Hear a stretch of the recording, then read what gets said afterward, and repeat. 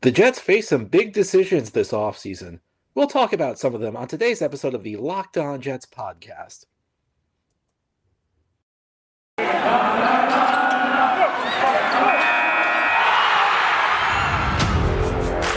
You are Locked On Jets, your daily New York Jets podcast. Part of the Locked On Podcast Network, your team every day.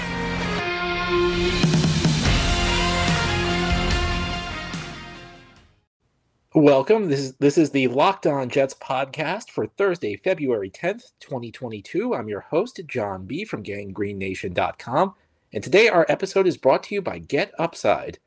Just download the free Get Upside app and use promo code TOUCHDOWN to get 25 cents per gallon or more cash back on your first tank. Thank you so much for making this show your first listen every day and now perhaps your first watch. Locked On Jets is free and available on all platforms, and that includes YouTube. So if you like what you see or hear, click the subscribe button and you'll never miss an episode. And if you're watching on YouTube and like the show, give this episode a thumbs up. It will help other Jets fans find it. On today's show, I'm going to talk about some big decisions the Jets front office needs to make this offseason. Now, by no means are these the only decisions the Jets will face, but these are important things, and they may show you where some of the priorities lie as they try to rebuild this roster. And I'm going to begin by talking about what I think the big goal will reveal itself to be this offseason, because I think the Jets could go in one of two directions. They could either say our major goal is to develop Zach Wilson, or our major goal is to build a winning team. And these are not necessarily mutually exclusive. I think there's a degree of overlap here, but let me explain what I mean. The Jets obviously need a lot of work on the defensive side of the ball. One of the worst defenses in the NFL last year. You could argue it was the worst defense in the NFL. However, they also need to develop a young quarterback. And this young quarterback had a tough rookie season, and they need to give him as much support as possible.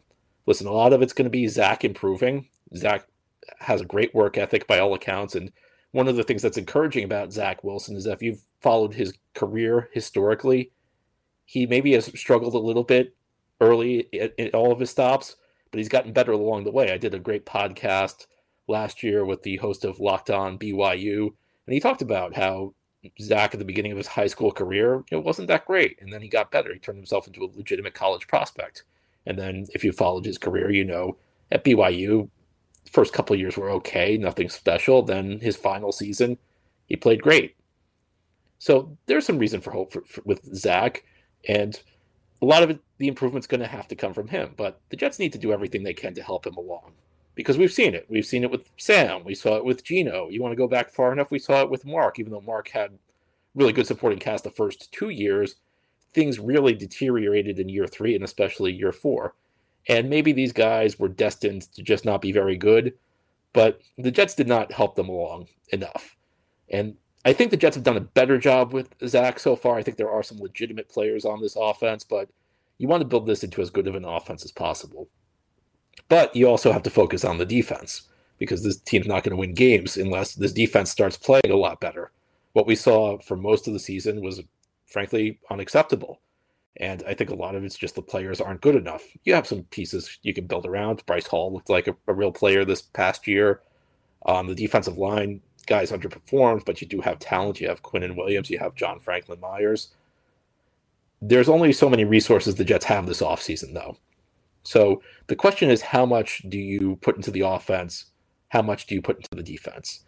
If your goal is solely to develop Zach Wilson, you may just go all in on the offense. You may just try and give him a premium offense, and you'll live with the results on defense. Whereas if your goal is really to win, you may take a more balanced approach. And again, I want to emphasize, this is not strictly an either-or situation.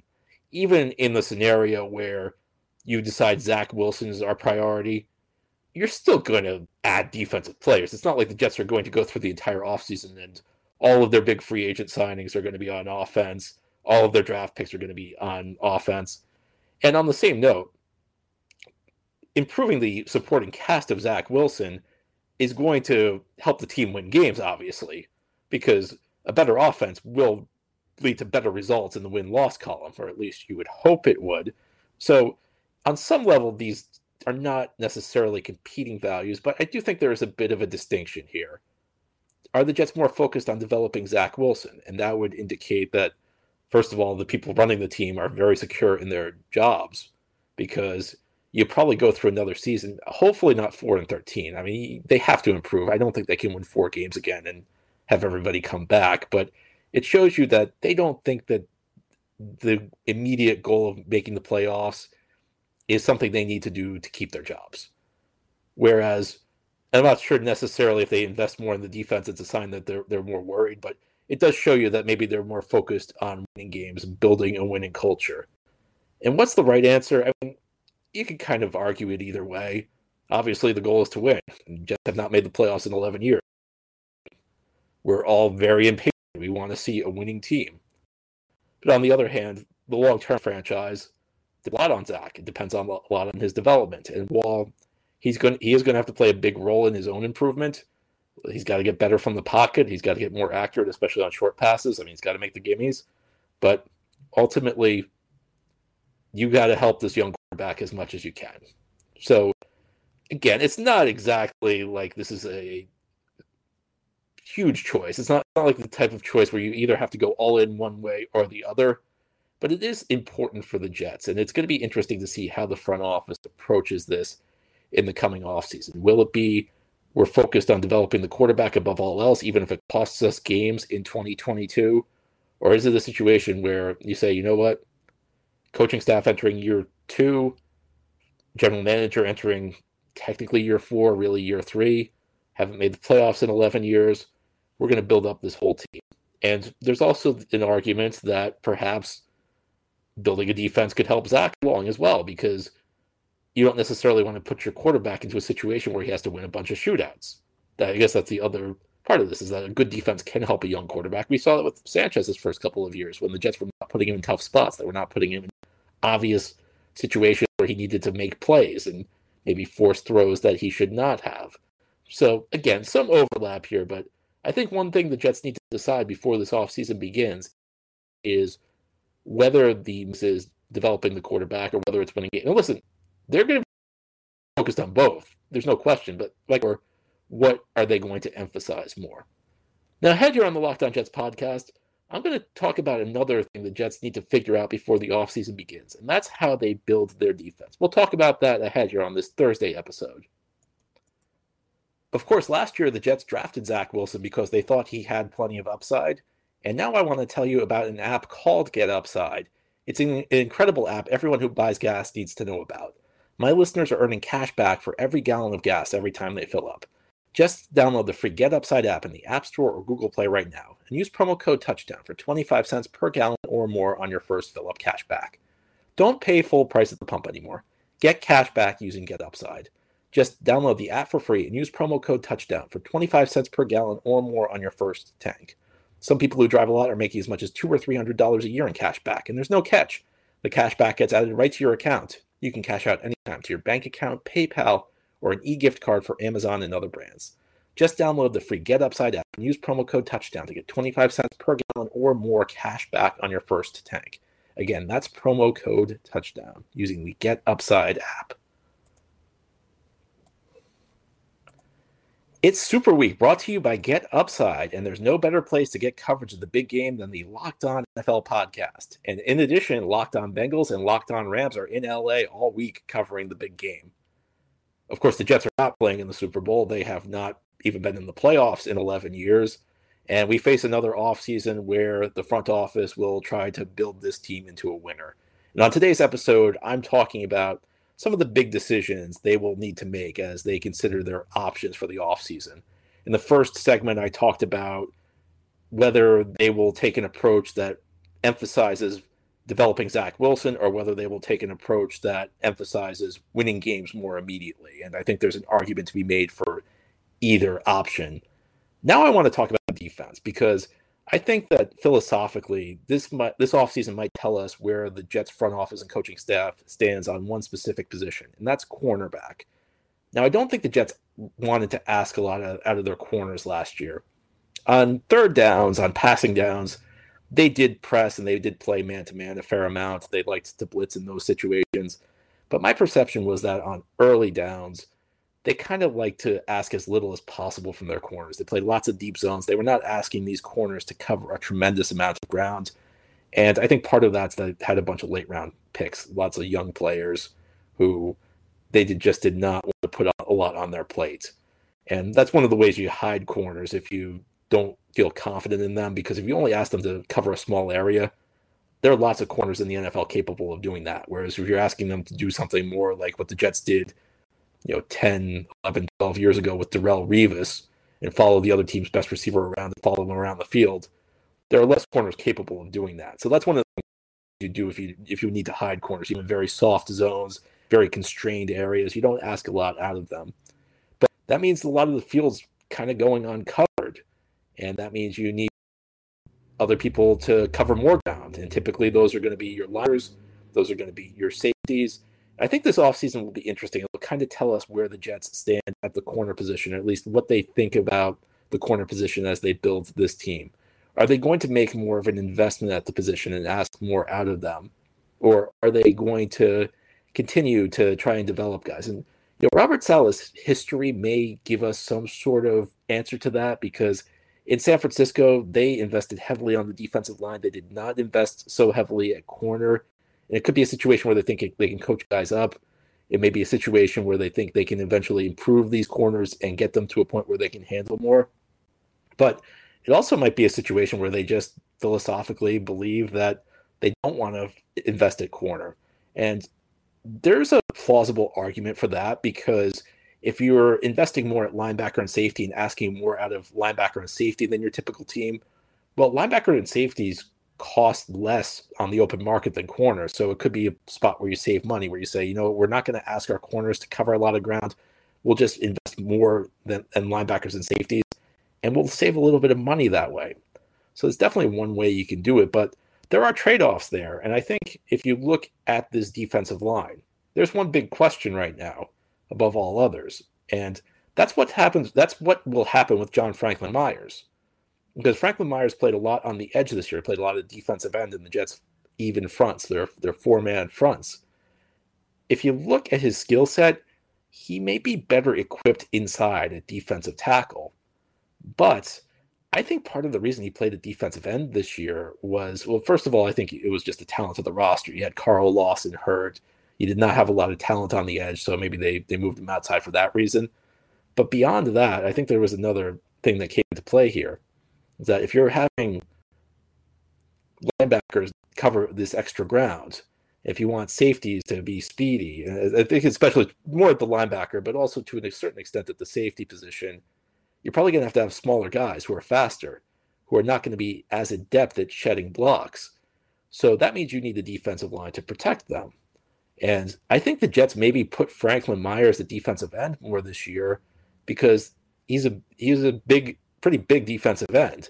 So they wanted to get as big as possible on the defensive line to maybe help protect the linebackers. And quite frankly, it really did not work that well. I think you saw the way the defense played. And I think there was some underachieving on the defensive line through the season.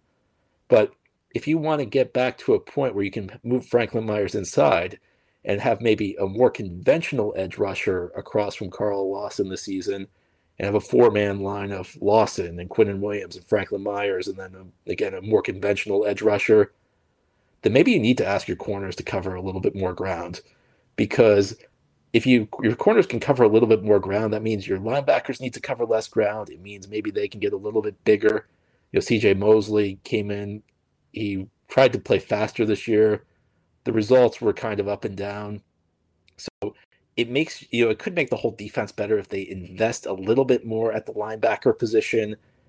It's not clear how they want to do it, though. I think that, again, there's a plausible argument either way on this. I don't think that there's necessarily a quote-unquote right answer or a quote-unquote wrong answer.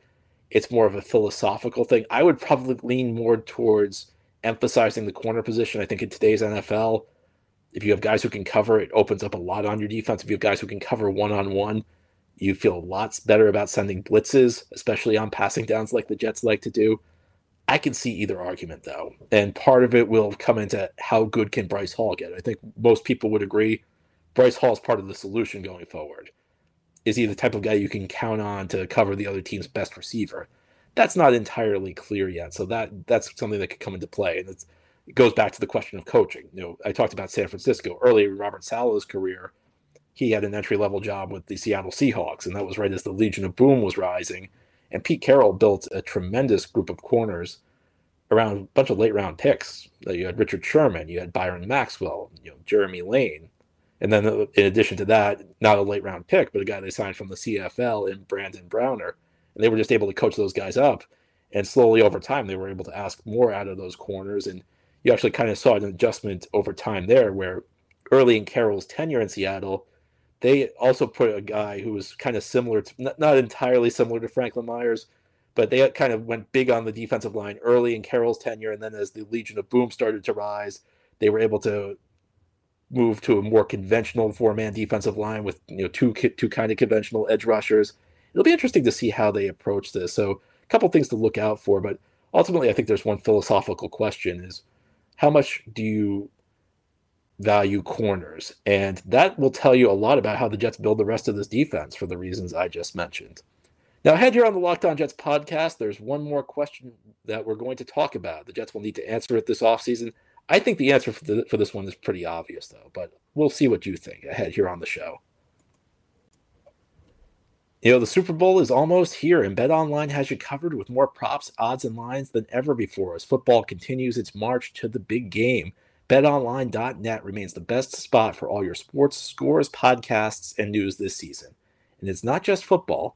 BetOnline has up-to-the-minute info on pro and college hoops, NHL, boxing, and UFC, along with real-time updates of current games. So once Sunday passes and the NFL season's over, you can continue to go to BetOnline. Don't wait to take advantage of all the new amazing offers available for 2022. BetOnline, where the game starts. This is the Locked On Jets podcast on this Thursday, talking about some big questions the Jets front office faces this offseason. Now, I've talked about whether their focus is going to be around building around Zach Wilson or whether it's going to be on building a more complete team. We've talked about how they address cornerback and how that could impact the way the rest of the roster is built. This last question, I think, has a pretty obvious answer, and that's whether or not they pick up Quinnen Williams' fifth-year option. Now, in the NFL, first-round draft picks, and some of you will know this, so I apologize if we're going over something you know already, but in the NFL, first-round draft picks get a 4-year contract, but the team also gets an option for a fifth year. The catch is the team has to decide whether or not to pick up that option after the player's third season. So Quinnen Williams just completed his third season. This offseason, the Jets need to figure out whether they're going to pick up his fifth-year option. Now, in the past, the fifth-year option was done differently than it will be this year. The rules just changed this year.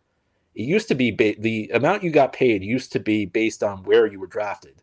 So a top 10 pick had a fifth-year option that was much higher than picks 11 through 32. Now there's a formula that's based more on performance. There's one level you get if you go to multiple Pro Bowls. It costs a little bit less if you've only gone to one Pro Bowl. It costs a little bit less if you've never been to a Pro Bowl, but you've played a lot of snaps. And then there's a level even below that, which is essentially you haven't played a lot of snaps and you haven't made a Pro Bowl. And that's actually the level Quinnen Williams falls at right now because he's had a lot of injuries, so he's missed a lot of playing time during his career, and he's yet to go to a Pro Bowl. So overthecap.com ran some projections, and they estimate that Quinnen Williams' fifth-year option is going to be about $10.2 million. And that will be fully guaranteed. And this is another rule change. It used to not be guaranteed. You could cut the player and there'd be no dead money. The fifth-year option is now fully guaranteed when you pick it up. But only $10.2 million. And listen, I understand that there could be some disappointment about Quinnen Williams. On some level, I'm kind of disappointed in Quinnen so far because outside of that stretch, maybe the second half of year 2 in 2020, really has not been the dominant force we've been looking for. He's had some good games, but if you look at the defensive struggles this year, I think he's got to take some blame for it. I don't think he's a bad player, though. I think he's a good player. I think he's a quality starter. Maybe he's not what everybody was hoping for with pick number 3 overall in 2019, but I don't think you can say he's a weakness, despite the disappointment. And I got to say, $10.2 million for a player like Quinnen Williams, That's not a bad deal. Now, should the Jets give Quinnen Williams a big contract going forward? Well, it depends on how big. I'm not really sure about that. Should they be negotiating a extension this offseason? Again, it depends on what he's asking for. But to keep him around one more year at $10.2 million seems like almost a bargain, especially in the market the NFL's in right now. You're going to see the cap go up this year. I mean, over the next few years, the cap's going to go up a lot because the NFL's new TV contract's about to begin, and it's going to roughly double the revenues the league made from the previous contract. So you're going to see the cap go very high. And the cap is based on the revenues the league makes. So their number one revenue source is the TV deal. And that's about to double in value. So you can imagine how much the cap's about to go up. So with that in mind, $10.2 million for Quinnen Williams for one more year seems like a pretty good deal. What happens with Quinnen long term? That's more of an open question, but I think that this is a pretty obvious situation where you pick it up, even though it's now guaranteed. It did not used to be guaranteed, but it's a pretty affordable deal, I think, for the Jets. The whole point of the fifth-year option was they were trying to make it relatively affordable for teams to keep a first-round pick for another year, and I think in the Jets' case, this is a deal that really would make sense. Anyway, that's all for our show today. Thank you for listening, and thank you for watching. This has been the Locked On Jets podcast. It's part of the Locked On Podcast Network. As always, if you like the show, subscribe to it, leave it a 5-star review if you're listening on a podcast source, and give this episode a thumbs up if you're watching on YouTube.